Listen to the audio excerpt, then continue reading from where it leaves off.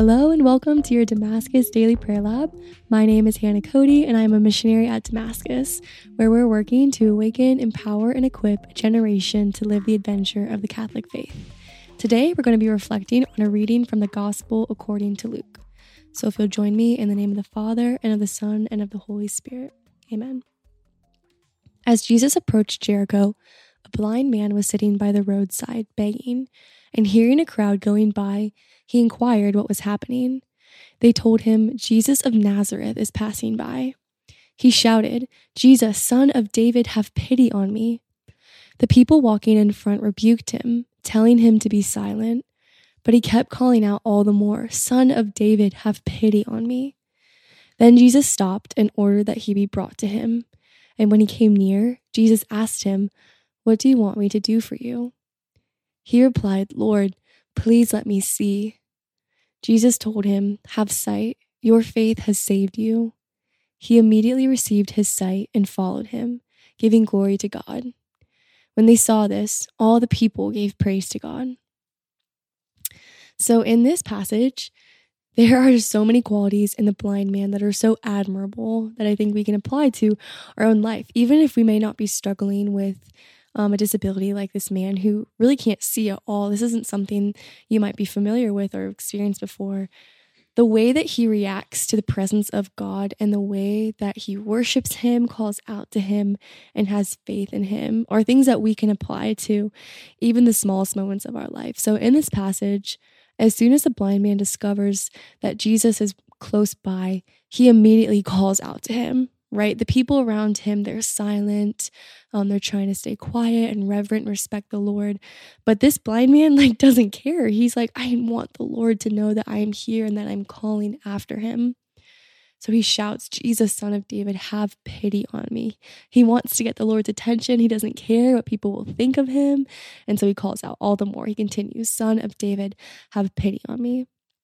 And Jesus stops and he comes to him. He hears the blind man's voice.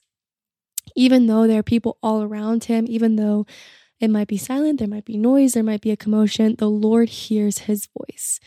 And the Lord hears your voice, no matter how you're calling out, no matter how quiet or loud it is, if it's silent, the Lord does hear your voice in the commotion. He hears you when you call to him. Jesus stops, he comes to this blind man, and he just asks him a simple question. What do you want me to do for you? And I think this actually is such a profound question because the Lord leaves this so open-ended for the blind man to ask for whatever he may want, right? The blind man could have just said, Lord, I want you to see me, or I want you to acknowledge me. I want you to love me. But the blind man asks for probably the greatest thing that he could ever receive. He asks for his sight back. He asks for a miracle.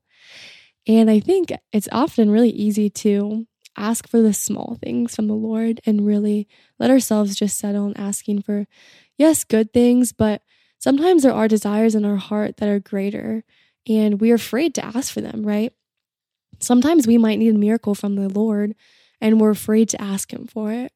We might be experiencing financial troubles and we're afraid to actually ask for the Lord to provide. Sometimes we might have a family member who's sick and we're afraid to ask for a miracle simply because we don't want to be disappointed, right? It's hard to have hope in the Lord when you could very well be disappointed and not receive that miracle in this moment.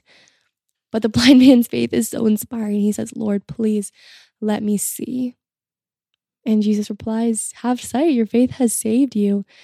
This man immediately receives his sight back, right? This is miraculous simply because of faith.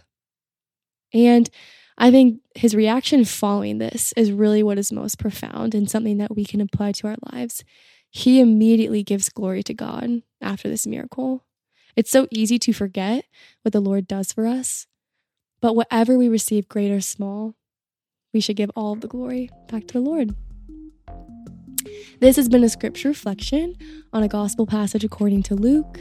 Again, my name is Hannah Cody. Thank you so much to St. Gabriel for all the ways they've blessed us here at Damascus. To learn more about Damascus and the programs offered, please visit us at damascus.net.